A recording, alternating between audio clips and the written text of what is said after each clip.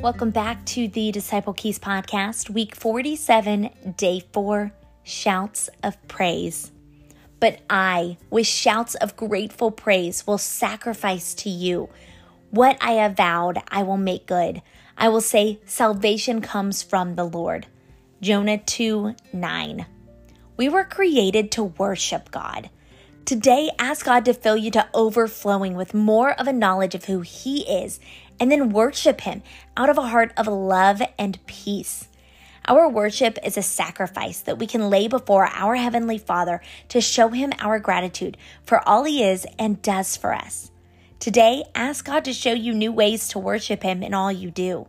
Seek to do everything as unto the Lord, so that your heart is always praising Him as God, and so that other things do not come in and take His rightful place in your heart.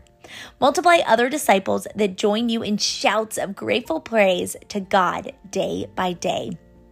Our disciples' prayer is, Father, as I go out today, show me how to foster thankfulness in others to you. Show me how to live my life in such a way that people see that you are the source of all that I am, have, and that is in you, that I find my peace and place in this world. May multiplying movements around every people and place shout to you with grateful praise. In Jesus' name I ask, amen. And Father, don't forget about our unreached focus, the 22,000 Buddhist Yao peoples of Myanmar. They have yet to come to know, love, and follow Jesus. There are few who know you, yet among them. Yet this is not your will, Father. Let believers be drawn to share your love with the Yao in meaningful ways so that they too follow and obey you.